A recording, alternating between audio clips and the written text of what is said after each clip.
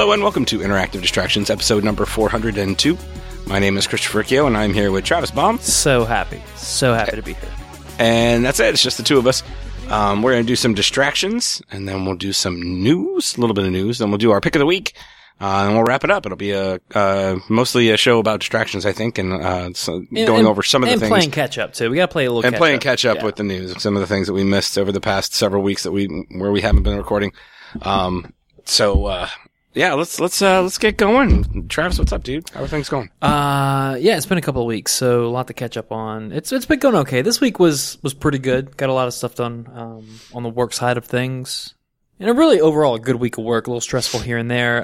So a good week of work, and the last couple of hours of the day just got shitty. So it just took a dump all over my pretty decent week. But other than that, I mean, just I don't know, Olympic fever. Did you watch a lot of that?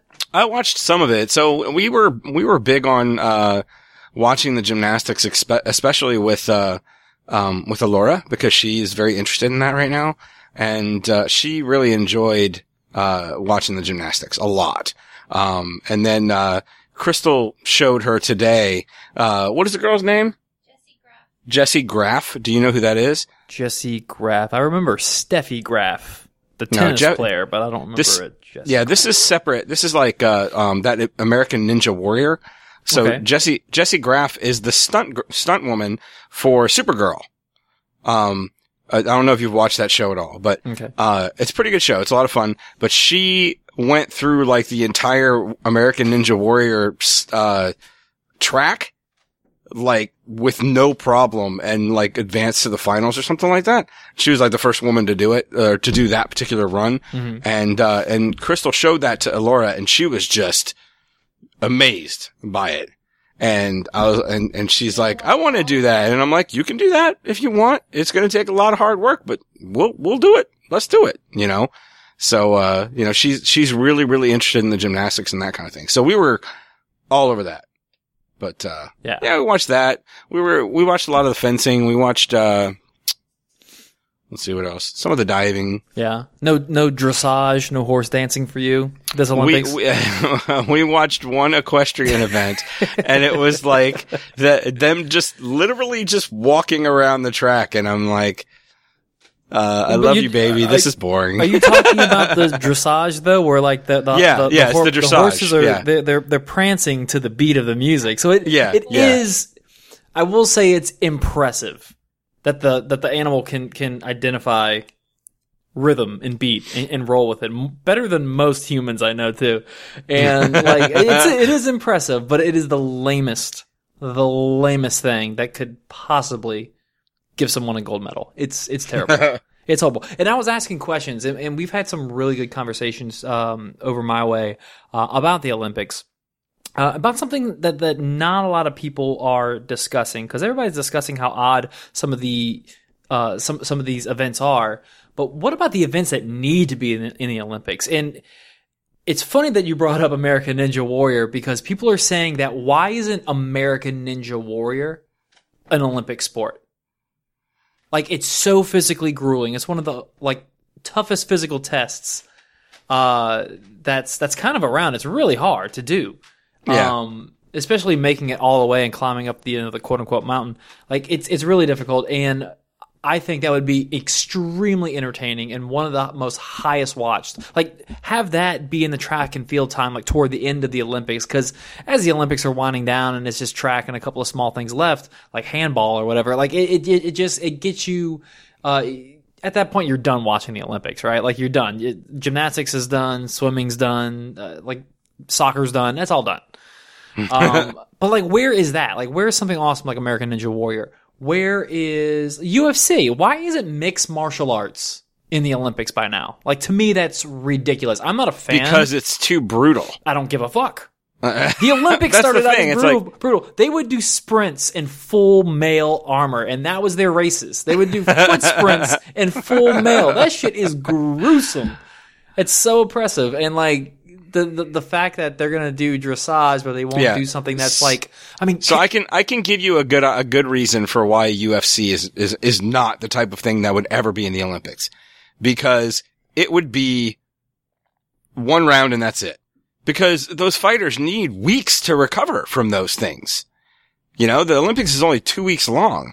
I mean, how do you crown a winner when you have X number of countries beating the piss out of each other? Maybe like since it would have to be a team thing, and that would be that would just be weird. You'd have to have X number of UFC type fighters, Go ahead. You see where I'm going? Yeah, you see where I'm going? I do see where you're going. But you have to remember this too: the UFC, when UFC was starting to bring MMA into the mainstream. Like, it used to be like a pay-per-view and home video thing only. Sure, yeah. It used to be just home video. Like, they would record it, and then like a month later, it'd be on the at Blockbuster. So like, MMA started out to where they would throw these tournaments, and people would have to continue on in the tournament. So you would do one fight, you would have to go back and fight again. Like, that's the origins of the UFC. So it's not totally out of the question. I mean, I remember Royce Gracie getting to the finals of like UFC 2. And by the end, like, he's completely battered and bloody, to where the judge is like, no, you need to have a fill-in for him. He can't fight. And they would have to have a guy who had not fought in all night fight in the finals. Like, this shit happens. So like, you would have your American team per se, but you would have your main representative. And if he continues on, if he wins his match, but he's unable to proceed, you have like his fill-in, like his pitch hitter, basically. That would work. That would work instead of doing like a full team thing. I don't know. It would be amazing. I don't think it would ever happen. Can you imagine like an American MMA fighter get up there and you go up against like, I don't know, like a Russian MMA fighter, and just America and Russia literally beating the shit out of each other? Why is this not an Olympic sport, Chris?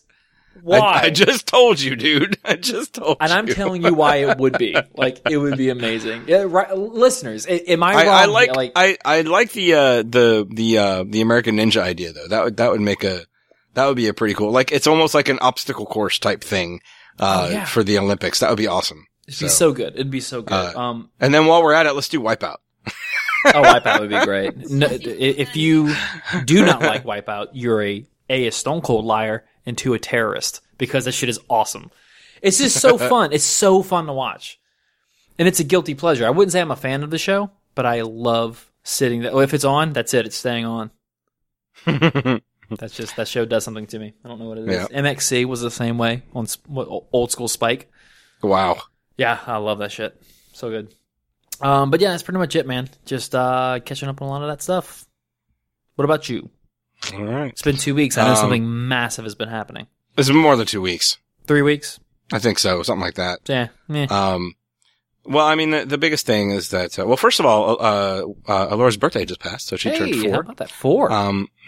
They have both started school now. Liam's in first grade and Alora's in pre-K, so that's cool. We may have a problem next year. We'll see about that. Okay. They might be moving the date back for, like, the cutoff date. So she's in, for that, like, age to join, age to go into school. So she's doing pre-K this year. She might not be old enough to start kindergarten next year. I feel like there's some sort of petition or some sort of something. If they're in pre-K, they can't be forced to skip another year until kindergarten. I just feel like there's something in the school system that will allow you to state a case and have her get passed on. I need to research that because it's gonna piss me off. I'll talk to Megan about that, since she may have a little information on that. Oh, really? Seeing that she's been a teacher for a decade. So, sure. I'll talk to her. Okay. Let's see what else. So we finally sold my mom's house. So that's good. Is that a relief? A weight lifted?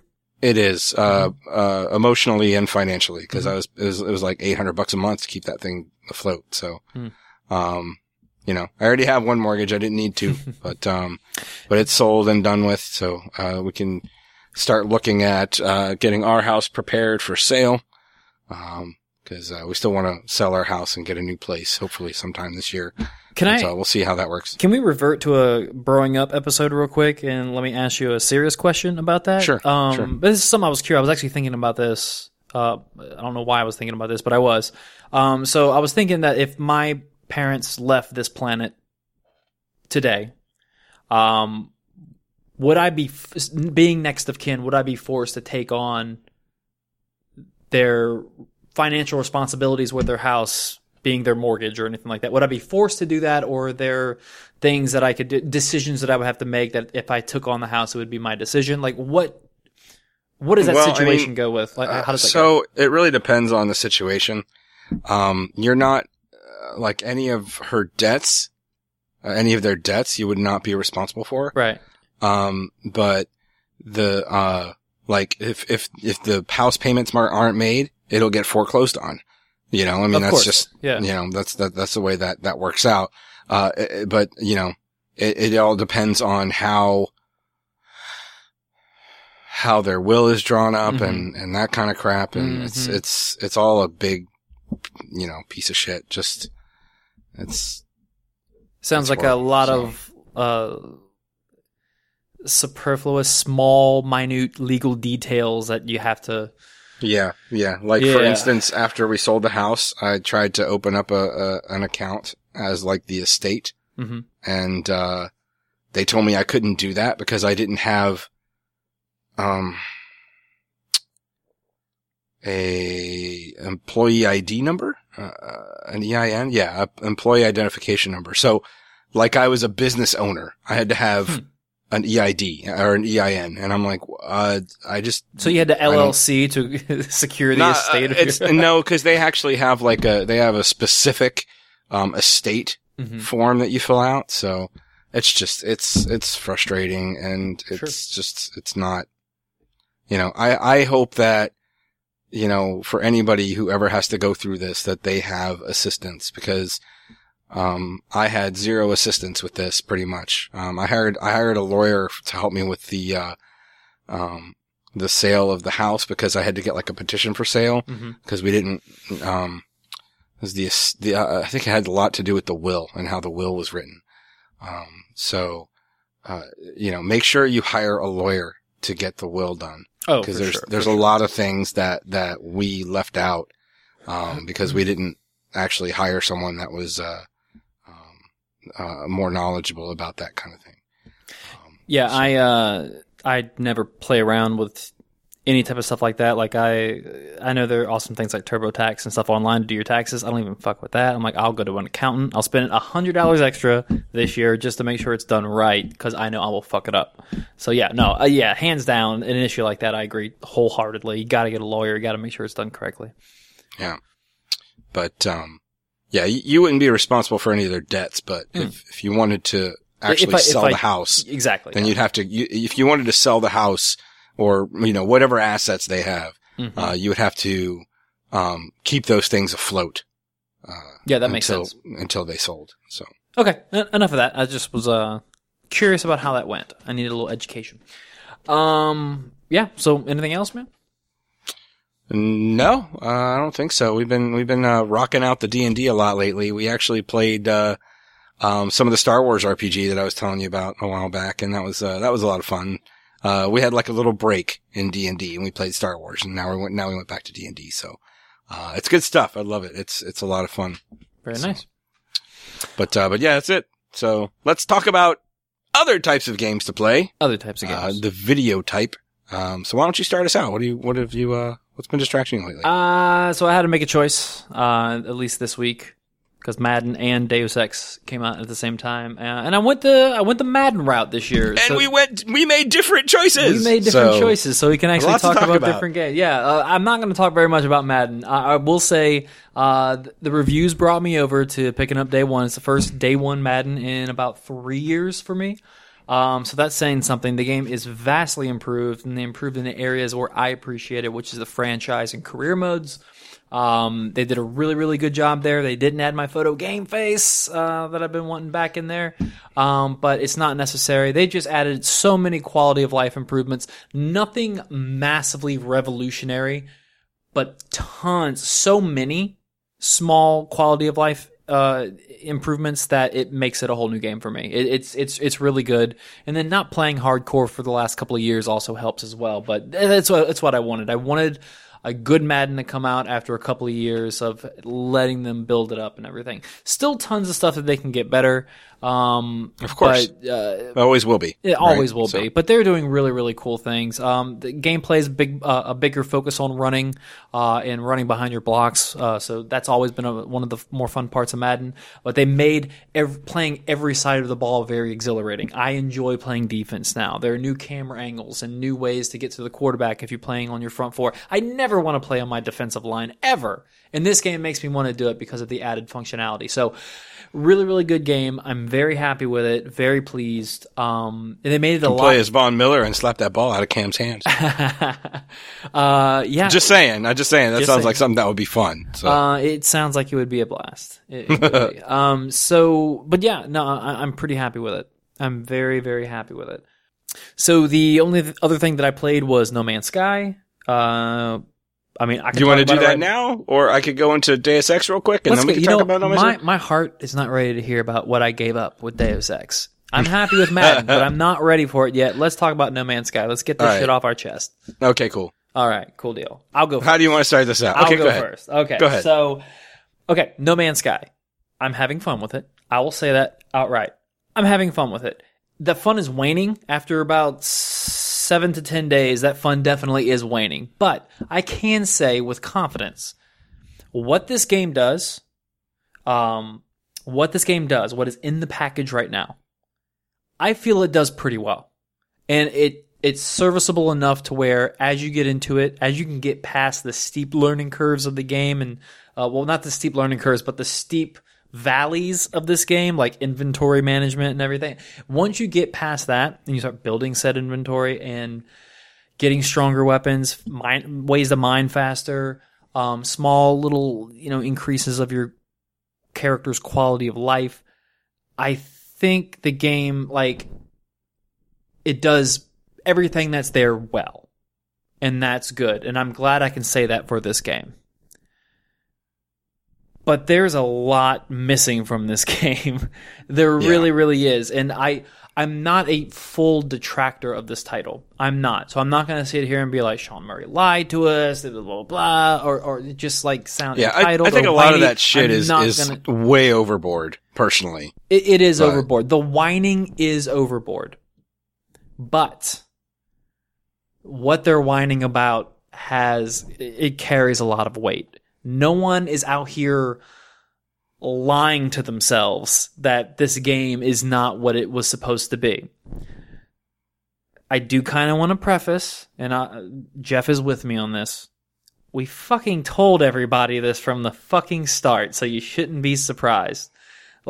We knew that this game there was something off about this game. So I can say that as on one side saying that this game does things very, very well. And this is a very, very good game. And would not be surprised if you see this once in a while, not very often, but once in a while, you'll see this as someone's game of the year. Every maybe 10 or 15 people, this will be in someone's top 5. I think for sure. This is a good game. But there are things that through the process of what we've heard from interviews from Sean Murray mainly, true. But more importantly, the way the game's been marketed by Sony, how early the game really came out versus the release date. It was completely mishandled. And at the end of the day, this is an indie title. This is a indie title that they marketed the hell out of, said this is AAA, and sold it for $60.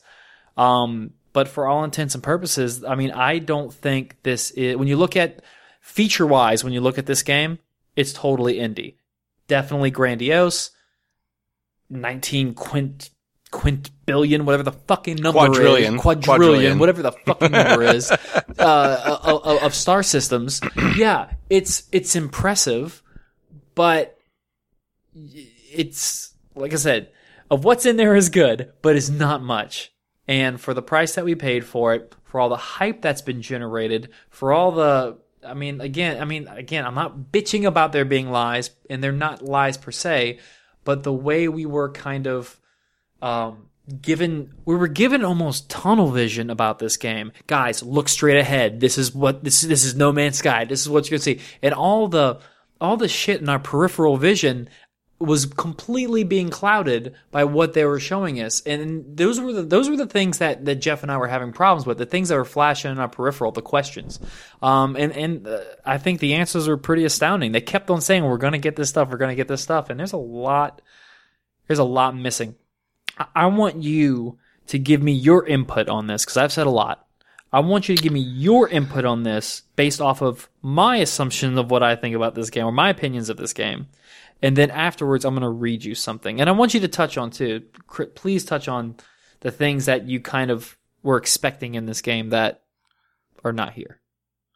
Well, that's the thing. All right. So I think that a lot of people were expecting way too much. I was not. I said from the beginning that yes, it was one of my most anticipated games. But the main reason that it was because of the technology they were using to create this universe. I mean, sure, 18 quadrillion planets.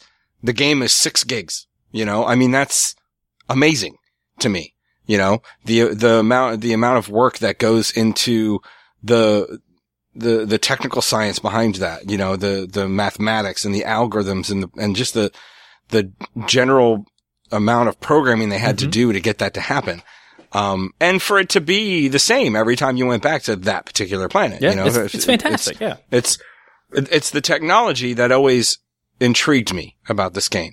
It's like, what do you do? It's like, I really don't care what you do. I just want to see this happen. This is something that I want to see happen. And I'm glad that it did. Now, as far as the game is concerned, is there a lot there? No, there's not. As a matter of fact, there's a reason that I moved on to Deus Ex. It gets repetitive relatively quickly. I pretty much got, I didn't even really get that far because I had to kill the completionist in me to move on, it's like, it's one of those things where I think I only warped like 5 times, so I visited 6 different solar systems, and it's just one of those things where, I'm going to go back to it. But right now, I feel like I'm tapped out on that, So I feel like I need to move on for a while, and that's what I'm doing. I'm going to Deus Ex. When will I get back to No Man's Sky? I have no idea, because by the time I finish Deus Ex, if I finish it, Destiny's gonna come out. Oh. So, and then I'm not sure what else is coming out this year, to be honest, off the top of my head, but there's so much good shit coming out this year, man. It's there's a lot. Banner year for fucking video games, man. It's gonna be good. And we say that every year. That's the thing. It's gonna be good. But, from what I can see, some of the things that I feel they could have done better are more technical things. It's like, I am not as concerned as what's missing in this game. What's there is good for me. However, there are things that they screwed up that are, that are minor, like not minor, but they're things that should have been done right. The waypoint system fucking sucks. All right. It's horrible. Terrible. It's absolutely horrible. The way that I don't know if, I understand that it's probably a limitation of the PS4 at that point, but the draw-in is horrendous. But you kind of get used to it after a while. You do. And you understand why it's happening, but it doesn't make it any easier to watch. Entire mountain ranges just like pop up out of nowhere. And then like a mountain range completely changes shape. And, oh, look, there's a big source of gold over there. And you walk over to it. Oh, wait, I already mined this. It disappeared. It fucking disappeared, That happens. My pet peeve in terms of how the procedurally generated effects work. The pop in, I was kind of expecting it. When they first showed entering a planet's atmosphere, you saw a little bit of pop in there. It wasn't as bad as it is now, but you did see some. I'm sure it's better on PC for a really good PC. Believe it or not, it's still there on PC. But if you go to the Gamescom Star Citizen demo, the planet entry is pretty amazing. I watched some of that. Yeah, I watched some of that. It's impressive. I think that game's going to be a little too much. Like, it's going to be a little too much for me. But it's also going to require pretty beefy PC. Pretty beefy PC, yeah. So, AKA Travis will never play that game. Maybe on Good Old Games in 20 years I'll play it. It'll be a Good Old Games. I'll play it on my phone.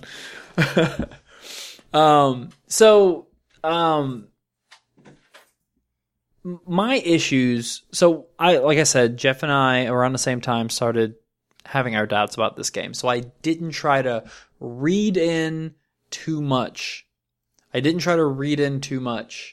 About what was missing from this game. So the only time I really heard about Sean Murray making claims that this is going to be in the game, but then they're suddenly not in there.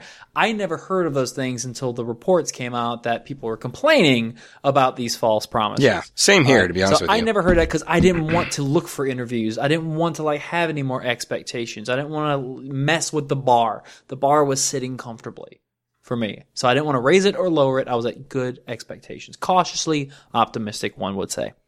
But there were things that were actually in trailers. Now, I did see the trailers. You couldn't miss them. They're at, almost every single conference we saw it. He's on Colbert, so you got to see gameplay there. I saw those things. There were some things that were promised in either the press conferences, the trailers, or just in, Sony marketing in general. So not in interviews where he's trying to explain or trying to say what's not in there. So planetary physics, ship classes with meaningful differentiation, faction reputation and meaningful gameplay impact, asteroid landings. You originally were supposed to be able to land on asteroids. Space station and fleet destruction. I remember, the destruction was supposed to be a little more robust than what it actually was. Let's see. I'm going on a list here because some of the stuff is actually in there, like large scale battles. I actually stumbled upon a couple of large scale battles. I did too. Yeah, I ran into actually, one. Yeah, really, really fun. In atmospheric battles, you can still attack other ships up in the air. I did it, so that's there. So some of these complaints are not very valid. But things like ringed planets, in past trailers, we saw ringed planets. We saw sand planets with massive fucking sandworms going across it. That's not there. They showed off flying between star systems without going to a galactic map interface. That was there. Rivers. There are rivers on the planets. I could go on. The list goes a little deeper, but I'm just going to stop there. But these were things that we actually visually saw. Those big brontosauruses, and there was a shot where there was a huge brontosaurus, and then there were 3 or 4 other species all around. There were these misty effects. It looked really, really good. And if you remember, it was a first or second trailer, and then out of nowhere, this big roaming beast started busting through, made all the herbivores scatter, and he's knocking down trees and all this shit. It's this big carnivore. And I'm where was that? This is what sold me on the game. I don't care about your interviews. I want to play what I saw in those fucking awesome trailers. What if you played Horizon when that releases, Chris, and you go to that big awesome T-Rex fight, but the T-Rex is probably half the size than it was in the E3 trailer? This is exactly what we're talking about here. I don't mind saying, in an interview, we're going to get this. We're going to get this. This is what we're looking for. The guy's excited about a game. He's going to make a game. There's so much hype. There's so many people that are clamoring for this title. So he's going to be excited. He's going to say things. If you've grown up in the Peter Molyneux era, you should be fucking used to it by now. It's not just, it's not even just Peter Molyneux either. Other games have done that. And Sean Murray's not even that bad. He's not. Yeah, I don't think so either. So if anything, I think he's just excited about this game, and he's I firing from the hip. I think he gets a little ahead of himself more than anything. But he's not flat out telling you that this game is going to make you rethink human emotion. He's not even that bad like Molyneux. He's not doing that. But there is a lot missing that, when something's not in the game that was in a trailer, I've seen this game before, you've promoted this game to me a certain way, and it's not there, I have problems with that. I hate seeing games look really, really good when they first show it off and then look really, really shitty. We're going to have a news article later on that is going to talk about that I really, really appreciate from EA, of all people. I mean, Killzone did that too. So yeah, very true. It was a different situation overall, but, cause that was more of a visual thing, overall. But, I think the biggest thing for me is that, you know, what is in the game right now is fine. Yeah, sure. What's there is done well. Mm-hmm. But the biggest thing is like the controversy over, the multiplayer, quote unquote, that was that was promised. I was like, he said that you could see other players. That's all he said. He didn't say there was a multiplayer aspect to this game. As a matter of fact, he said repeatedly that it was a single player game and you shouldn't get your hopes up about multiplayer. Well, let's be fair. They started saying that 2 weeks before the game fucking releases. It was longer than that. No, it was longer than not, that, man. Yeah, it was. It was longer than that. Because from the beginning, he was like, they were saying that it's you know going to be very unlikely that you will see someone else. I'll give you the earliest July 15th. It was, I'm pretty sure it was earlier than that. When they started discussing that it was unlikely that you were going to see someone else, I'm pretty sure it was earlier than that. But regardless, so far, I only know of one instance where this has happened, where someone has shown up to the same planet, two people have shown up to the same planet. Mm-hmm. And one was night and one was dark.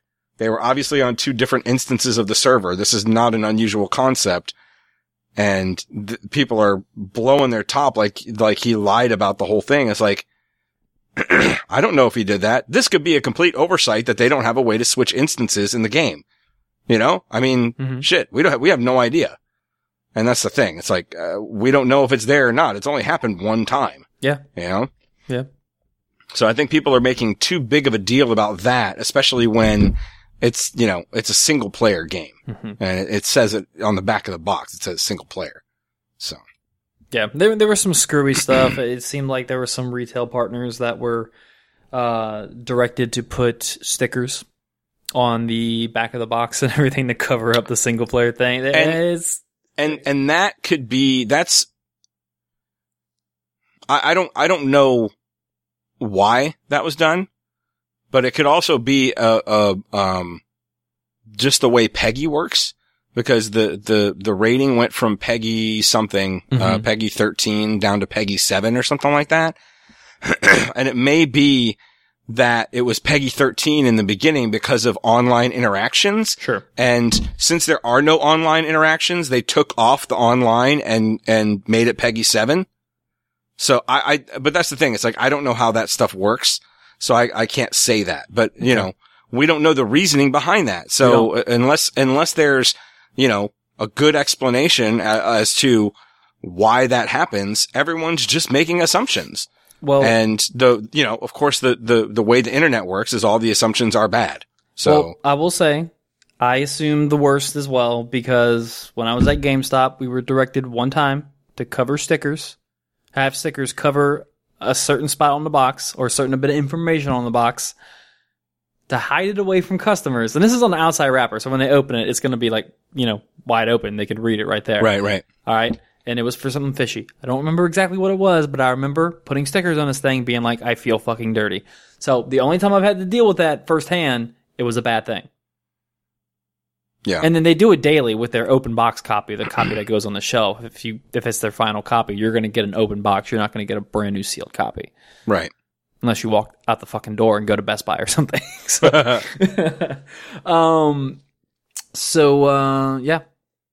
Yeah, No Man's Sky. I liked it. It's just missing a lot.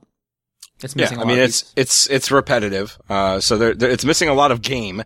We'll say that, but I still am glad that it exists. And knowing what I know now about that game, I would still go out and buy it for $60 because, it's so rare that you see a developer do something creative and innovative.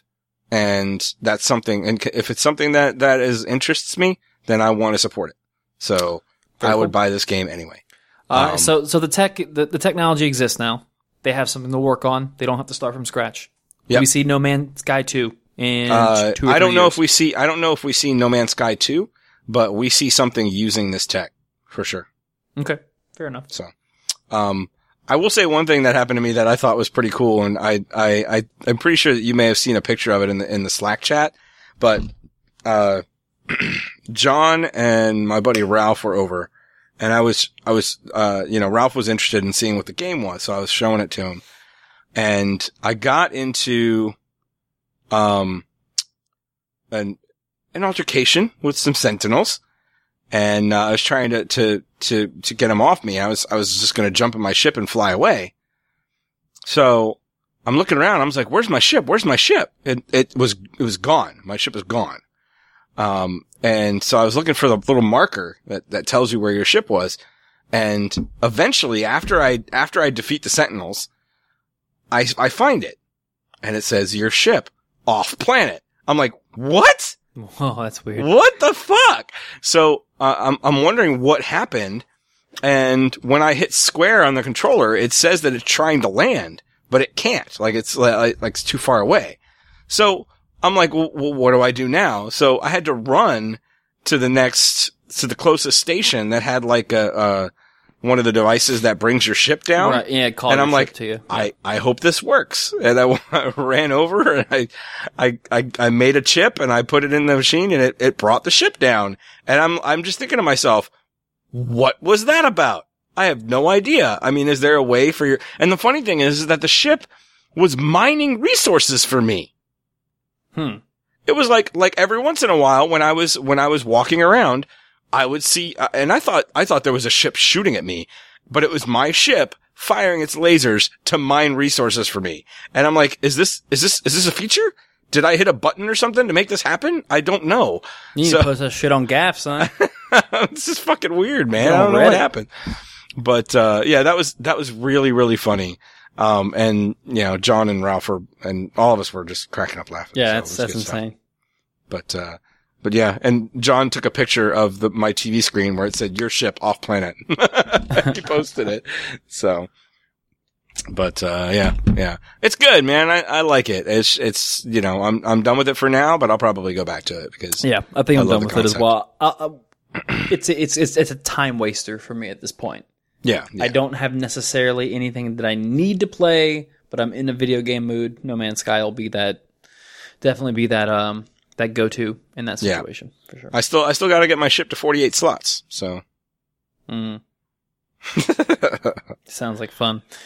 Deus Ex, man. Tell me about Deus Ex. I love the first one. Oh man, then you're gonna love this one. That's really all it boils down to. Nice. The gameplay is, it feels the same, but different. The controls, you can choose your control scheme. And you can actually choose the Human Revolution control scheme.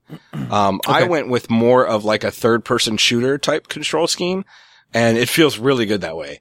But the game, it starts you out with like a recap of what happened in Human Revolution, and then you jump right into the current story, which takes place like 2 years later. You start out, you get the opportunity to decide whether you want to, start out with lethal or non-lethal weapons. So I went non-lethal, so I'm walking around with this big, trank sniper rifle. But the combat feels the same, feels great. The hacking is very similar. Like the gameplay is solid and it's familiar. But there's a lot of improvements to like the cover, how the cover system works and, in general, the mechanics of the game. So yeah, if you liked Human Revolution, you're going to like this. The only issues I have, and they're kind of nitpicks, is that the acting's not really good. I expected better from some of the cast, but, and I actually expected better facial animations and textures. And those are like super nitpicks. I mean, I really don't care about the visuals, but think the acting, at least for the principal cast, like the main characters in Human Revolution, were all that great either. That was actually one of my criticisms when looking back at the first game. I felt that one or two characters were particularly strong. But like, especially Adam Jensen, like he's so deadpan and stoic and brooding. Everything that he says sounds exactly the same. So that was an issue. I thought he was one of the coolest looking.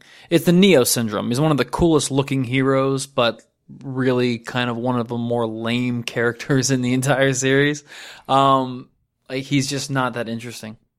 He's not that interesting of a character. At least that's what I got in the first game. Like he was the weakest part of all of Human Revolution for me. And that's just something I hear. That doesn't change. That doesn't change. Yeah, it's very similar. Yeah, I feel it's the weakest. The story and the characters are still the weakest part of the game, but it's not necessarily bad at all. And then the gameplay is scandal-proof, so it just makes for a great experience. So if that is exactly that's what Human Revolution was for me, and it was a greatly positive experience. So it sounds like it's exactly the same thing. Yep. You'll probably enjoy it. Yep. So I'm not too far into it. I just unlocked one of my new abilities. So it's still pretty early on, but yeah, it's a lot of fun.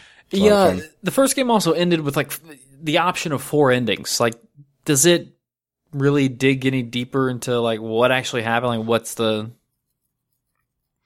Does it not identify? It doesn't really identify. Yeah. It kind of picks one during the recap, and you move on.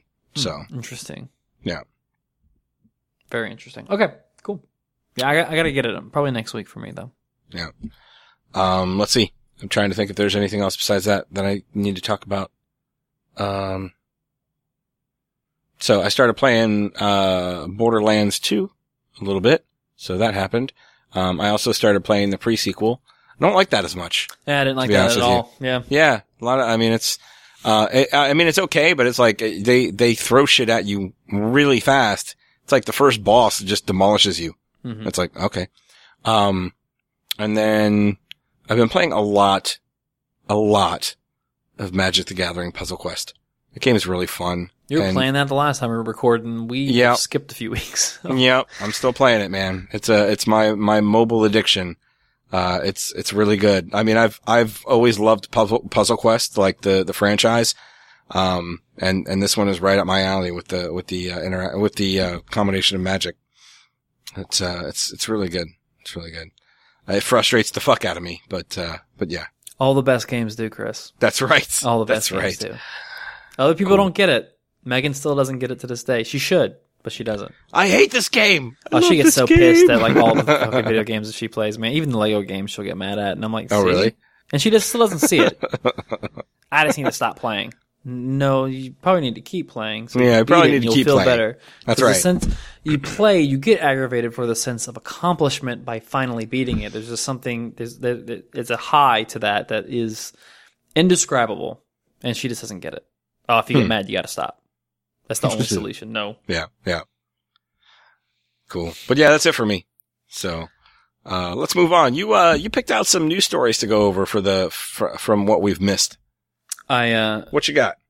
Picked up quite a bit of news. So what I did, I went back, about 9 days. I didn't want to go too far back. So the things that are, more than a week old definitely are going to be, the big items, the big things. So basically, from Gamescom on, we're going to talk about. And again, the big stuff. So starting out, Mass Effect Andromeda details coming at the right time.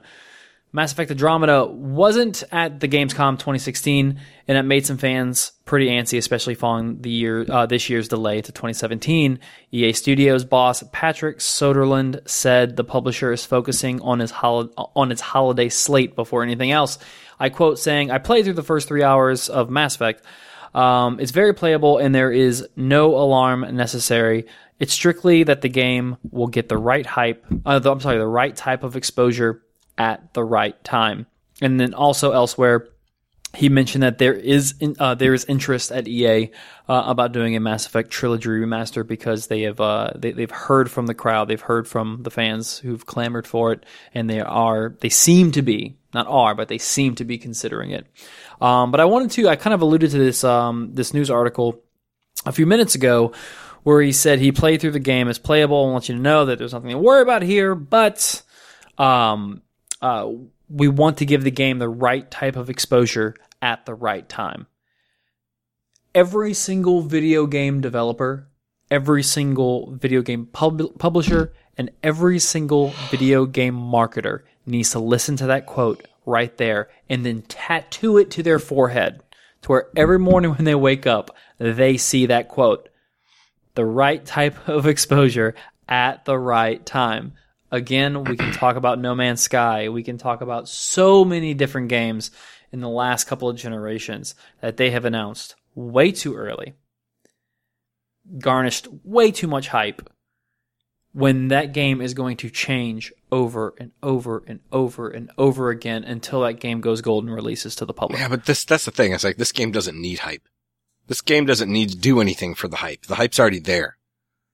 I think, no, I agree with you, but I think it's a different situation.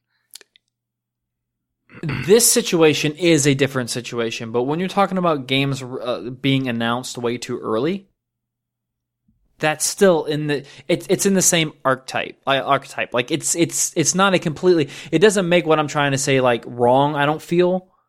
I understand where you're getting at. No. I don't think. I'm not saying you're wrong, but this is a different situation. But you're not wrong. I mean, this is definitely something that other publishers should take note of. But once you in reality, it's always the truth, right? But Mass Effect doesn't need to do anything to generate hype. The hype's already there. So at the right time, is different for games that don't have any hype behind them at all, like new IPs and things like that. So it was the right time for The Last Guardian, Final Fantasy 15. No, not at all. Still the right time for Beyond Good and Evil 2? Is it like... No, not at all. That's what I'm saying, though. Yes, it's a different situation, but no, those were not handled correctly. You know, it's like, but they, like, what I'm getting at is, you know, even if handled correctly, those would have shown off, gameplay and footage and information before Mass Effect did, because Mass Effect doesn't need to. See what I'm getting at? Final Fantasy doesn't need to either. Like, that's my point. Final Fantasy was still, like, premiered way too early. Like, way too early. Yeah, 10 years I agree with you that. I agree with you that. Yeah, it's ridiculous. I mean, obviously, again, you could argue that Final Fantasy is a different situation because it went through so many changes, but regardless. And it wasn't even Final Fantasy 15 at first. Yeah. So yeah, I mean, that was like so too early that they completely changed the fucking numerical order of the game. It's not Versus 13 anymore. Later. I think they probably made the best decision there, is just fucking make it 15. Yeah, absolutely. I gotta 13 has a bad rap at this point, so. This is a little bit, and we'll have some Final Fantasy news. You know what? We'll wait until the Final Fantasy news hits a little bit later on. Let's go ahead and hit the next news article, Chris. All right, let's do it. Oh, you want me to do it? Yeah, go ahead, man. Let's go back and forth. Assassin's Creed Ezio Collection spotted for PS4 and Xbox One. The Korean Game Rating Board has published the age rating for Assassin's Creed Ezio Collection. The ratings were awarded recently for the PS4 as well as the Xbox One version. Picked up by GAF, the listings do not, unfortunately, mention anything about the content, but it is easy to guess the games that are included. So, people that don't know, it's Assassin's Creed 2, Assassin's Creed 2-2, and Assassin's Creed 2-3. 2-2-2. 2 cubed. 2 cubed. So, 2 Brotherhood and Revelations.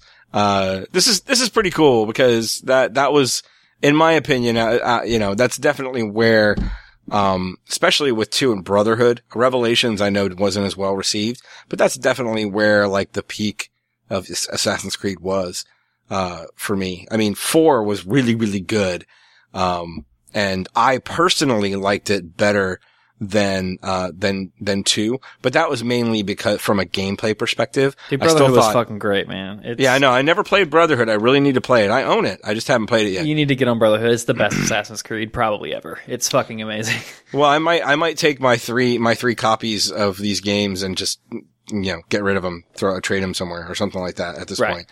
But Yeah, my point was that, whereas I like the gameplay of 4 better because it included the naval combat and stuff like that, I still thought Ezio was the height of the character that you got to play. The protagonist, he is the best protagonist of the Assassin's Creed series. Yeah, for sure. Now, as much as I pretty much agree with you with everything that you're saying, do we need this? Like, is this, I mean, does Ubisoft need this? Like, did they spend a little too much on the Assassin's Creed movie? They got to refill those fucking Assassin's Creed bank accounts. Yet? No, that's not out. That's later this year, though. It's gonna tank, right? It's gonna tank. It's probably gonna tank. Everything that I feel, you can go on our YouTube page and see what I say. Because we have a video about Assassin's Creed. It's there. Check it out on our Interactive Abstractions YouTube page. If you haven't seen it, check it out. Those are my thoughts. I don't want to talk about it anymore. All right. I just thought it could be good. Like, there's a lot of good stuff. My only worry is that they have 2 dipshit assholes that have wrote terrible movies writing the script. That's the only thing. Everything else, I feel like they spent all of their budget on getting the top tier everything. And then by the time I went to writers, they're like, "Oh shit, we got to go fucking dumpster diving." That's the scary part. The writing, I think, is going to be terrible. I think, like, aesthetically, this is going to be amazing. I think action is going to be fucking awesome. Cinematography is going to be off the wall because the director's really, really good. But everything, I mean, the fucking script is going to be horrible. Let's see. Next up, so about a week ago, we received pictures and video of the box and actual unit of the PlayStation 4 Slim, confirming that the Slim is real and ready to ship in 2016. We kind of always knew that this was coming.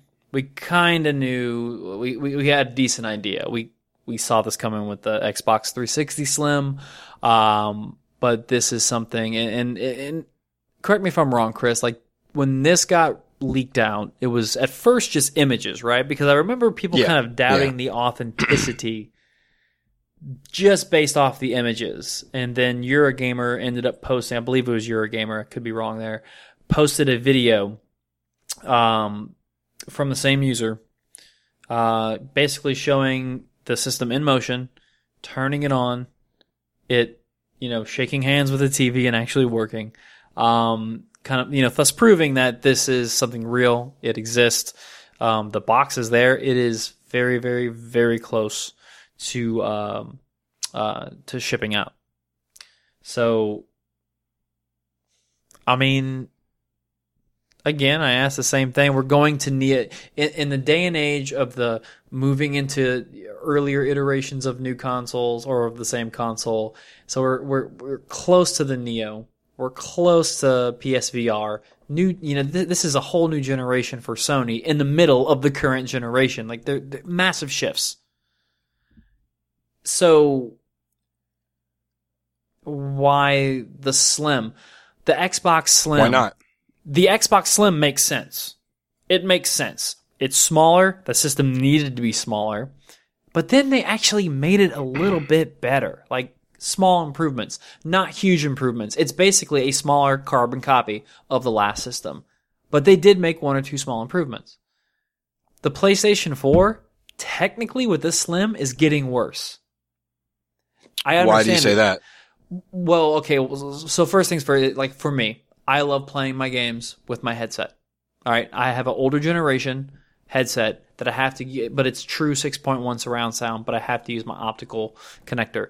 To make the PlayStation slimmer, they had to make decisions to, okay, what can we sacrifice? You can't sacrifice USB ports. You can't sacrifice HDMI. You can't sacrifice those things. So what's left is on the back of the, what is the component we can leave out?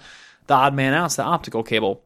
So I can't use, if I get the PS4 Slim, if I happen to get that, I'm not going to, but if I did, I can't use my surround sound headset anymore because it will not connect to the audio output because it doesn't exist on the Slim. So it is technically you have getting an output worse. That you have a set of headphones that connects to the optical out.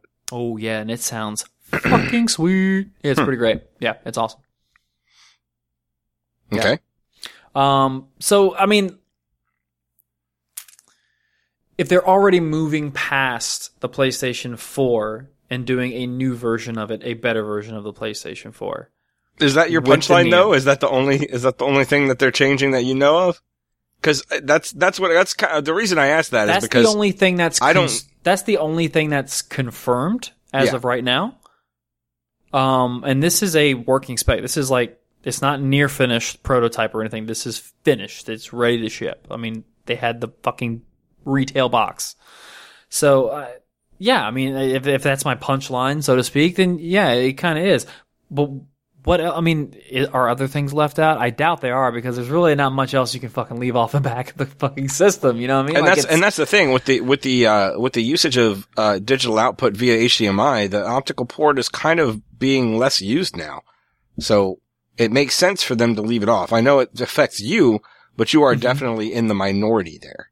I'm in a minority, but I'm also in the minority that has a pair of $250 fucking headphones that I don't want to stop using. That if I had the Slim, if I had, and it's a total hypothetical from here on out, because if I did have to get the Slim, what if my PlayStation 4 dies? And I don't want to spend the money on Neo, I want to get the cheaper version. And I want to get my PlayStation 4. It's goodbye to myself. And then when the Neo comes out, are they going to resort to going back to a bigger system? Or are they going to try to match the small size? And if they try to match the small size, is the Neo going to lack the optical support? That's a big deal for me. These are big issues. I love my headphones. And I don't feel like I should have to go buy a pair of Sony headphones, because the headphones that I have work perfectly and always have. So my thought on this is that I think that the Neo will be visually different. I don't know how, but I think it will be. I think that the Slim is just a way for them to have a lower price point, so that they can bring out the Neo for $400. That's kind of my thought on this. So Neo at $400. So what are you thinking for? I'm thinking that $250. $250? Yeah, I'm thinking it's going to be $250, $300 max. $300 max. I'll be honest with you. If you're going to do PSVR, if you're going to push PSVR and you're also going to push a whole new console, the OG PlayStation 4 has got to be cheap. Like, really cheap. I'm calling $250 is cheap, dude. I'm calling it $199. $200. PlayStation 4. I don't know if it's going to get there this early. That would be cool. I think you'll be able to get it in a package with VR so that it would be $199. Like, you basically get $50 off each item. Because what's PlayStation VR? We determined it was what, $400? Something like That's what it was. Yeah. It's like 300, 400. I can't remember which one it is. But, yeah, I think it's 400, but I can see them taking that for 350 and then, dropping the PS4 for less than that. And maybe you're looking at like a $500 price tag for both. Yeah. I can see that happening. I can see that.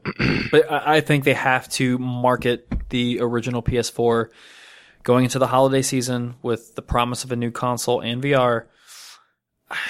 I think it's got to be under 200. I think it has to be. Guess we'll find out.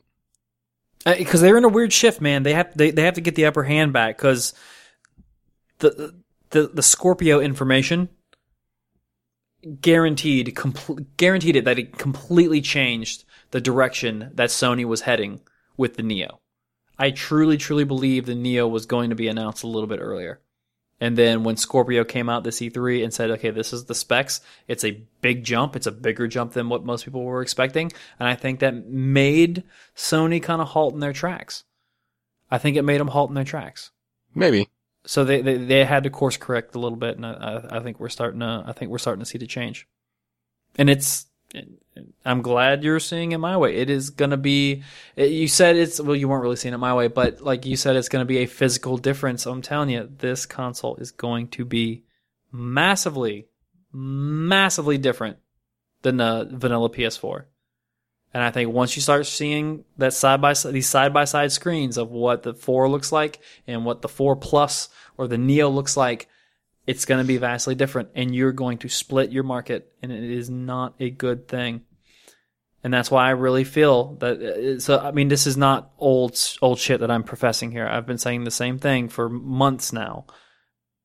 But aside from that, I think that what I feel is going to happen with the Neo is going to have to make that PS4 under 200. There's 250, I think, is overkill. They're asking too much of the consumers during the holiday season at 250 with everything else that's coming. I guess we'll see.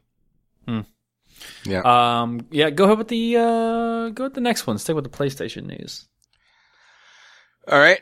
PlayStation Plus prices increase in the U.S. and Canada starting in September. So yeah, it's going to $60, right? So yearly membership will be increased from $50 to $60 in the U.S. and from $50 to $70 in Canada because Canada gets fucked hard. Poor Jeff. The 3 months options will increase from 18 to 25 in the U.S. and 18 to 30 in Canada.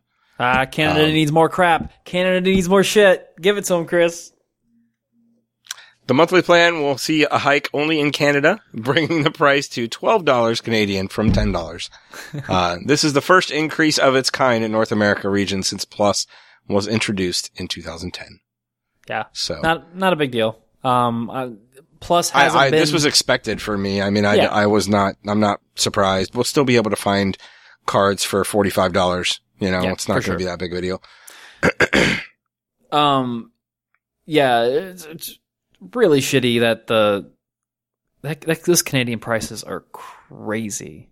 I mean, $50 to $70 is such a trouble because not only is it jumping its normal $10, it's jumping plus inflation. Yeah. So it's so crazy that their prices are changing like that. And then, well, I think it's the strength of the Canadian dollar at this point. That's the part of the issue. Because I think the American dollar is strong right now. So it's pretty decent. It's pretty decent. Moving along, the number of Steam users playing No Man's Sky has cratered extremely sharply very quickly. On the PC, on release day, over 212,000 concurrent players helped make it the biggest game launch that Steam has had so far this year. Now less than 2 weeks since the release, No Man's Sky's numbers tell a much different story. The number of daily and hourly concurrent players have dropped significantly on PC, according to data from Steam Spy as well as SteamDB. The decline in player numbers is around 90%. On August 12th, the concurrent player number peaked at 212,000. It dropped to 19,000, the highest number of concurrent players 24 hours after launch. That is an extremely high dip in sales. And a lot of that comes from the leniency, which is nice. The leniency of the return policy. Whereas with Steam, if you buy a digital game on Steam, you can return the game as long as you both have return it within 14 days and you've played less than 2 hours of that title. And then they'll issue a full return on digital. Sony offers something, they'll offer a return, but the process of actually getting a digital return from Sony is pulling teeth. It's one of the worst. Look, Chris, I have enemies. I do not wish they ever have to get something returned. I care for my enemies way too much for them to have to get digital content returned from Sony. So yeah, it's credit to how easy it is to do it on Steam, and I think that I say gamers as we, but we're certainly, you and I, Chris, are not in this. I think it's more of a younger generation. But there are, a lot of people want that instant gratification, and No Man's Sky is not that. Nope. And it takes 2 hours just to get through your initial inventory issues, get through the learning curve of the game. It's like Minecraft. You can't go into Minecraft after 2 hours and be like, okay, yeah, I definitely want to keep this game. This is amazing. It takes time to get into a game like that. 2 hours is not enough. So people literally had to play through and make a decision on this game. But the return policy is literally the amount of time the game is at its worst. Like truly, truly at its worst. So I think it's a little bit unfair. This is a statistic that makes No Man's Sky look really, really bad, really, really broken, and probably kills it for future sales from here on out for No Man's Sky on the PC platform. Maybe if there's like a 75%, Steam sale, 75% off or something like that. but it killed this game for the PC market. Killed it. Yeah. Yeah. But yeah, it's just I'm not surprised, to be honest with you, just in general. I mean, it's 2 weeks. So, I mean, how long has it been out for PS4? About 2 weeks? About 2 weeks, yeah. 3 weeks? It was only like a 4-day delay, I think, from the PS4 to 3 or 4 days, until the PC released after it. So. Yeah, it doesn't surprise me. I mean, that's the thing. It's like, it goes back to what I was saying before. The gameplay is pretty repetitive. So it's just a matter of, hopefully, what they said is true. And there's going to be some additional content coming out that's going to be free, and we're going to see, hopefully some new content, some new stuff. And also, like, the PC already have better games than No Man's Sky. They have Elite Dangerous. They have Star Citizen. Like, they can play Star Citizen right now in early access. That's the thing. Star Citizen is not. I mean, I don't really compare the two. Star Citizen is it's a limited set of areas that you go to. I mean, that's the thing. It's like No Man's Sky is, but it's also early access. It's also early access. Like, well, no, they've come out and said that they're going to focus on X number of star systems. They're only going to have, a handful of star systems. Yeah. And that's fine. And that's the thing. It's like, this is just a different monster. It's like, okay, here's the truth. I look at No Man's Sky as a glorified tech demo. That's really what it is. Oh, it's absolutely. Like, sure. The gameplay is it's fine for what it is, but this is more about the technology behind what they've created. Mm-hmm. This is more about the fact that with 6 gigs of information, they've created a game that has hundreds of millions of stars and quadrillions of planets. I mean, that's crazy. Now, could things be more varied? Yes, absolutely. They could be more varied. There's some repetition with fauna and stuff like that quite a bit. I remember posting a picture of a creature on, the Slack chat, and, within minutes, John had come back and say, "Oh yeah, I've seen him," so obviously there's some extra variances that they could put in to make things a little bit more unique. But in general, I mean, what they've done is pretty remarkable. And there's games that have this type of gameplay out there, but there's not worlds like this out there. Very true. Very true. So, but that's just my 2 cents. I mean, yes, Star Citizen looks fucking awesome. It does look pretty great. It looks really, really good. But it's not the same type of game. It just doesn't seem like it to me. The only thing that's in common is that you can go from space to the planet and you can land. And exactly. that's really it. But that's what drew a lot of people in.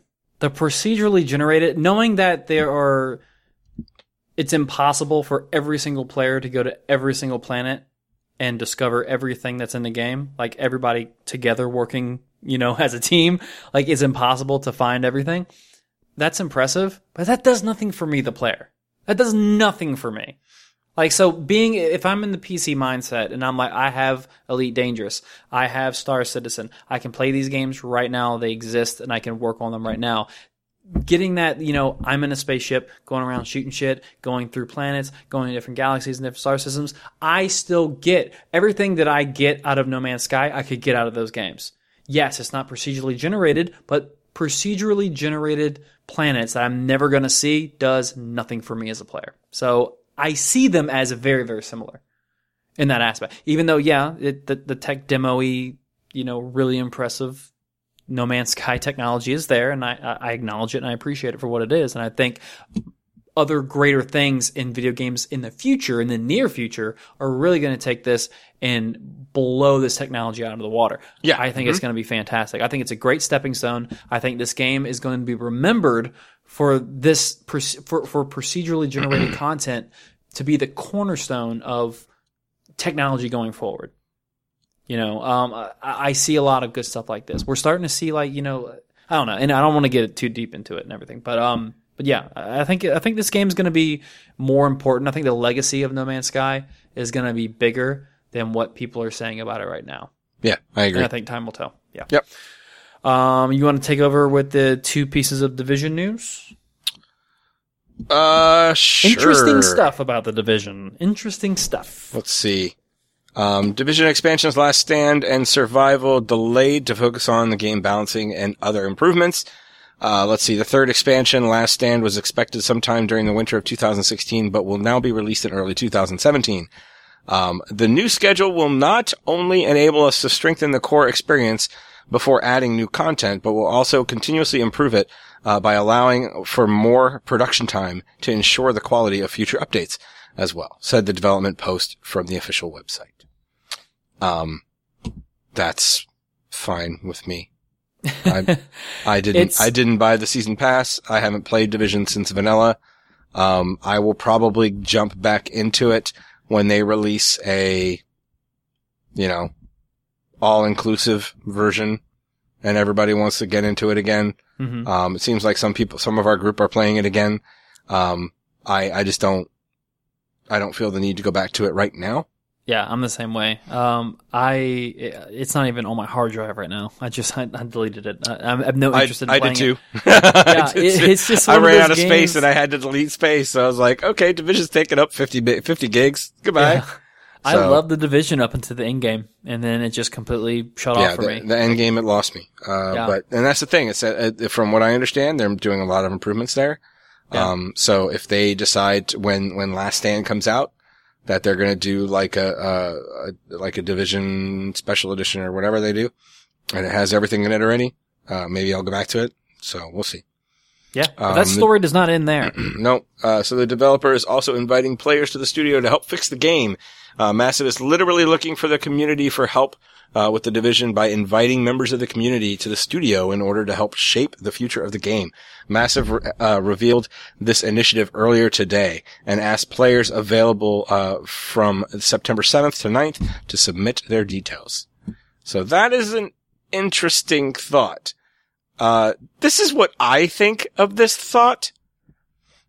September 7th through 9th at the studio is a glorified beta and QA test. That's essentially what this is. Yeah. And then they will get feedback. They will get feedback from the people that play the game, but this is just a beta test that is happening at the headquarters, at the developer. And it sounds like they're actually going to be holding what I would like to call a cattle call for people to come in and play this game. And at some point, I think you'll have some people who can come off the streets, or maybe someone who has like a little influence, like like your indices or something like that, like your irrational passions will be able to get in and everything when they submit their information for it. But I think honestly, what this is, I think it's smart. So obviously to take a step back and hold your game under a magnifying glass and find out what the issues are. And doing that and admitting it and going out into the community and saying, hey, this is what we're doing. We're sorry about this, but it has to be done because we want the best game for you. I like that. I like where they're going.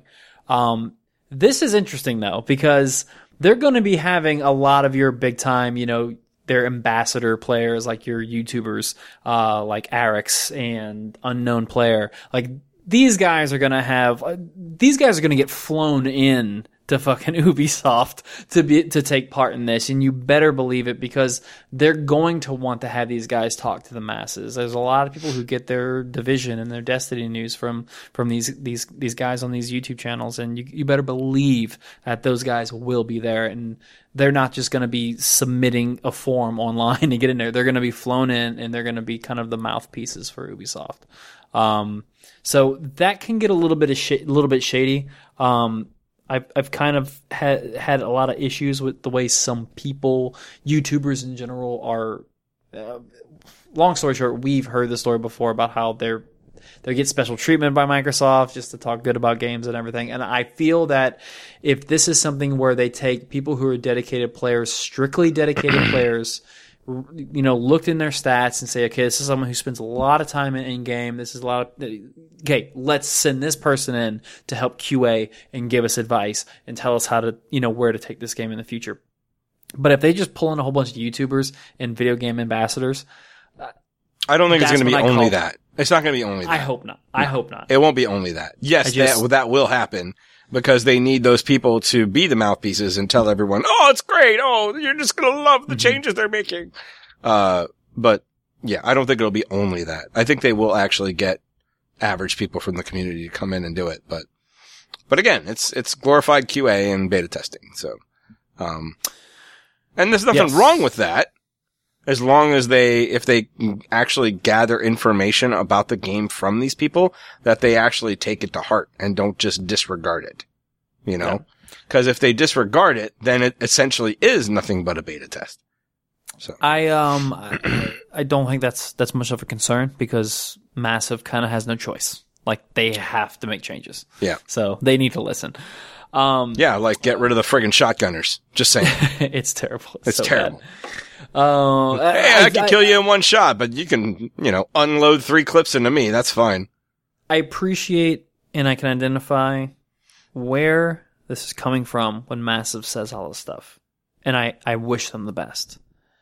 But I feel to properly fix what the problem is with the Division, you almost have to go, at least just with the end game, you have to go fucking full bore, like Final Fantasy XIV, a Realm Reborn. You have to do it.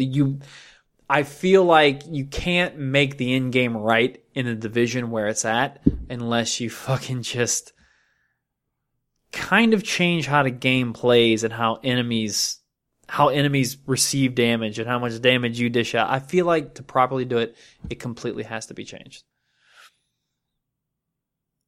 And Destiny did it, like with light level. Like, they changed the way you level up and how much damage you dish out. Our damage properties on our weapons used to be really, really high, and then they brought it down a little bit lower. They've completely changed it around. So they did that. They're gonna have to do something like that. They're gonna have to. They're gonna have to identify, okay, these numbers, these equations that we use to generate, damage numbers, this is not working. It's too difficult. It's too bullet spongy. They gotta fix that. And Destiny did that. Destiny used to be a game about shooting bullet sponges. They realized people didn't like it. Yep. They took the claims to heart, and now nothing's really a bullet sponge in that game. There are bullet sponges, but it's not nearly as bad as it was. Not nearly as bad as it used to be, because bosses are going to take more bullets to kill something than a normal enemy. So yes, it is more spongier, but I wouldn't call anything in Destiny a full blown bullet sponge right now. Even I would say not anything that's not a boss. Yeah, that's very true. But even the Cabal boss at the end of that one strike, they reduced him quite a bit, big time. You take him out so quick. So yeah. I'm gonna read something real quick. So Resident Evil ESRB gives the plot for Resident Evil 7 light spoilers for the next 25 seconds. It's really not spoilery, so I'm warning you to not be warned. And this is from the ESRB. I want to re-say that. This is a survival horror game in which players assume the role of Ethan, a man searching for his missing wife in a derelict mansion. From a first-person perspective, players explore the environment and use pistols, shotguns, flamethrowers, explosives, chainsaws to kill mutant creatures. Combat is accompanied by realistic gunfire, screams of pain, exaggerated blood spatter effects. As players progress through the story, cutscenes can depict instances of gore and intense act of violence. A character's arm is dismembered, a man's leg is taken off at the knee, and a character is impaled through the face with a shovel. Some areas also depict mutilated corpses with exposed organs, and the words fuck and shit are heard in the dialogue. So, were people complaining about this? I mean, that doesn't seem spoilery to me. It's not very spoilery. And that's the fact that it is lightly spoilerish is not even the reason that I want to even put this in our news. So this does not sound like a Resident Evil game. So when we got the demo and they admitted, and Capcom said that, hey, this is going to be a first-person game, but play this demo, kind of get an idea for what we're getting at. And it was very PT. You can interact. It's more interactive. There actually is one weapon you can pick up, so you can kind of acknowledge that, okay, there are weapons in this game. They built them in the game, so I'm sure we're going to see more. But the way they explain it here, using pistols, shotguns, flamethrowers, explosives, chainsaws. Well, chainsaws is pretty cool. So remove that from the complaints. Up to explosives.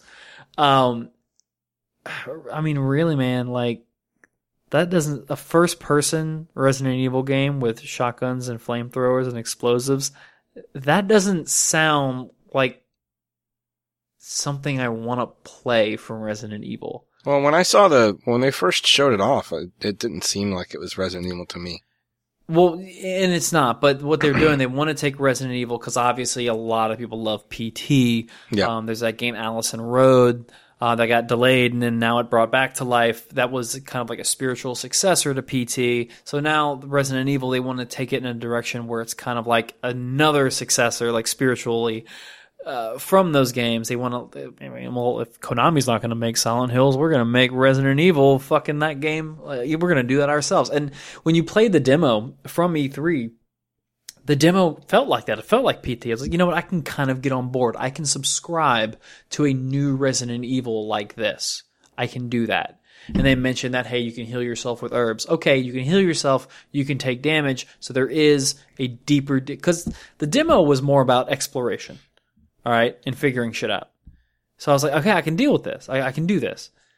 But then we saw that they're health herbs. That's cool. Sticking to our roots, no pun intended. But there's combat, so we're going to have first-person combat in this Resident Evil game, which is interesting. But now saying shotguns, flamethrowers, explosives, to me it's like, that's not what makes Resident Evil cool. Like, the only time you're ever supposed to get a rocket launcher in Resident Evil is when Ada throws you a fucking rocket launcher and you kill the tyrant and you take off in a helicopter. That's the only time you're supposed to have a fucking explosive in that game. Like, I don't know. It just, something in this ESRB description makes me... I'm not invested in this at all, so I don't really... It kind of lowered my expectations big time for this. I don't know. There's just something that makes me uncomfortable about that. So. Yeah. I haven't played a Resident Evil game since the first one, so... I hear you. We have one more before we end this. All right. You want that? Sure. Final Fantasy 15 director... Oh, wait. In the latest issue of Famitsu, Final Fantasy 15 director Hajime Tabata, did I say that right? Sure. Nailed it. States that the RPG contains both open world and linear parts. Didn't they say that about 13? The Japanese magazine was able to play up to chapter 3 of the game, which is around 15% when chapters 0 through 15 are factored in. When Famitsu asked if the rest of the game would remain consistent with what they played, Tabata replied that the second half of the game isn't open world, but instead has a linear path. The entire game structure of Final Fantasy 15 consists of both open world and linear parts, he said. The first half keeps going as an open world, but the story in the second half is led by a linear path. So it's the reverse of 13. So the 13, it was an open world at the end, and it was a linear path at the beginning. I would be really, really shocked if the second half of this game was just straight and narrow hallways. No, it won't be. I would be shocked and appalled. I seriously doubt that that's the case, and I think there may be some explanations possibly lost in translation. Like, this doesn't seem like it would be the case. Now, if it does get a little bit more linear, but at any point in time, there are ways to go back to your open world, like stop your progress and just go into the open world and like grind out levels or try to do some monster hunts or fight something that's more to your level. Because there's obviously going to be like some hidden secrets and surprises all throughout the open world. So as long as you can go back at any time, I think that's okay. Because essentially, isn't every fucking main story in a Final Fantasy linear? Essentially, yeah. Technically. So yeah, like it's, I mean, to me, that just, that's fine. That's okay. It could be as linear as like Final Fantasy X storyline, as long as I have the ability to go into the open world anytime I want and grind or do whatever I want. If that option is there, sure, let the story be linear. That's okay. Yep. So I'm not really expecting much out of Final Fantasy 15 at this point. So Yeah. I'm waiting to hear more as we get closer to it. So. The other piece of news that's not in here, but it was just it was just too far back. Everybody knows it by now, but it did get delayed from this month to the 30th of next month, to November. So it did get pushed back a couple of months. Obviously not obviously, but it seems to be it's just to fix technical issues only. Word out of Gamescom where people had their last chance to actually play this game hands-on. A lot of positive things about it. They say there's a lot of new. Yeah, there's a little bit of a learning curve to the combat, but this game is good. Like, there's a lot of positivity. But the game is rough. There's technical issues, and apparently it does need a couple of more months in the oven to cook and iron out some of these technical issues, because they're talking like the frame rate will chug to, 5 or 10 frames. Wow. There's some performance issues. The delay is strictly to fix the performance issues. I'm very, very happy that they just sucked it up and did the 2-month delay. 1, Destiny's coming out. We're going to be fucking busy, Chris. We'll be fine. True. And 2, thank you for not just like putting out the game and giving us a day one patch, like a half-hearted day one patch. Not day one, because I don't think they would have been able to push out a day one patch in time, but like a half-hearted patch 2 weeks later after release to deal with the issues. They easily could have done that. Square easily could have said, you know what? Just release it. We can't delay it anymore, and we'll patch the technical issues. They said, no, fuck you. We're going to wait a couple of months. And we're going to do it right. I appreciate that so much. For a company who's made a lot of mistakes with this franchise, these last 2 months that we have to wait, hopefully, I'm not kicking myself and just flat out wrong, but I think this could have been the best decision they've ever made on the entire game to make sure it releases correctly. Yeah. Yeah. Now, I think it hurts them in Japan. I think over here it's fine. I think in Japan it hurts them. Now it takes people who are clamoring for Final Fantasy. I don't think it does. I really don't think it does. I think it hurts them in Japan a little bit. Not huge, but I think it does a little bit because, man, you got to know that hurts canceling that and not releasing before Persona. You got to know that hurts. It's really not. Persona's going to come out first now? Persona's going to come out first. Okay, yeah, so that hurts a little. That's not good for Final Fantasy. No. That is not good at all. So, but yeah, that's all our news, man. I think we're good. All right. Cool. Hey. Let's move on. All right. To pick of the week. Love it. So, a few games coming out next week. What do you got? My pick of the week, my go-to. And I'm actually kind of thinking about it, but Deus Ex has to come first. But Attack on Titan. Fan of the manga. Love the anime. The video game is the next obvious evolution for me personally. And I gotta say it looks cool, man. I think the action is just enough Spider-Man type action to keep me interested, and the enemies are very interesting. I don't know how into Attack on Titan you are, but the way you attack the enemies is very interesting, and it's never been done in a video game before for sure. So I'd be interested to see how combat works in this game. But the gameplay so far that I've seen looks great. Again, very reminiscent of Spider-Man movements. So yeah, I think this is actually a game I'm not choosing as a pick of the week just to say it's a pick of the week. I may pick this up in a few weeks. All right, cool. But it won't be the pick of this week. There's a few games coming out that would interest people. So like, and I had a little bit of trouble with this one because my first choice was going to be either, Witcher is the complete edition is coming out next week. And so is, God Eater 2, which is kind of like a Monster Hunter / PSO-ish type game. But then I saw that Assault Suit Leonos is coming out. And most people are probably like, what the fuck is Assault Suit Leonos? Because that's not what it was called when it came out on the Genesis. It was one of my favorite Genesis games, and it was called Target Earth. And this is a complete remake, from pretty much from the ground up, remixed music, new graphics, everything. And it's budget $20 for a physical copy. So I am all over that, and I've already pre-ordered it, and it should be here hopefully early next week.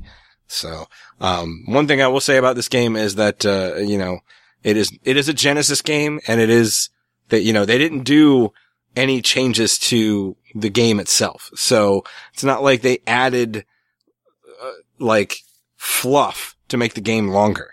You know, this is the type of game that was meant to be played repeatedly. And, you know, something like Golden Axe or something like that type of action game, that side-scrolling action game. So, you know, don't expect to put hours and hours and hours into this game. But it is, the one thing I remember about Target Earth was, it's probably one of the hardest Genesis games I ever played. And I did end up beating it, but I only beat it twice. I remember specifically trying to beat it several times and only ever doing it twice. So the new version looks a little bit more forgiving, but it looks like it's pretty, what's the word I'm looking for? It's pretty close to the original. I'm trying to remember the word. It is. I'll remember it after we finish the podcast. Yeah, after we finish the podcast. It's good. It's totally good and cool. But, yeah, that's my pick. So Assault Suit Leonos, $20 next week, guys. $20. Yeah, that's a pretty good price. Yeah. Cool. I have a pretty good Indus question. One Indus question that's going to have a lame answer. So Southern Coyote, Mr. Greg Schnabel, I apologize. But he asked, what's on tap at the Indus bar tonight? And sadly, we're double fisting waters. Yeah, I've got my water right now. I'm actually trying to fight off a cold. So it's like I've been turning my volume down every couple minutes of coughing. So, you know, let's break that fourth wall a little bit. You guys don't see that, but that's or hear that, but that's what's happening. That's right. But maybe you'll see it one day. We're working on video options for the future, and we also have other things that are coming up. Chris and I are, and the other guys too. The other guys are still, Jason and Jeff are still in the loop on everything Indus. Probably always will be. But we're kind of considering things that we want to do for the show. Keep it me and Chris. Add a third person. Whether or not to do video. All of these things have certain timetables attached to them. A lot of these things have a lot of question marks. If we even bring on a third, we don't know who, we don't know how we would recruit this person. So there's a lot of things going on. So going forward, before Chris starts cleaning the kitchen, that things are changing, and we want your input. If you feel that a two-man show is a little bit cleaner, a little bit shorter, not as much that you need to digest, if you feel a third person would be a little more make more interesting conversation, let us know. A little bit of input, one or two, send us a tweet, email, text message, whatever the case may be. Just let us know. I'm curious of what you think, what you would like from the show. And you can do that by sending us an email at email@interactivedistractions.com or a voicemail at 706-760-4337. Leet stuff. See, there it goes. Check us out on Twitter. We are Indus Podcast or Indus Questions, and individually we are Indus Chris and Indus Travis.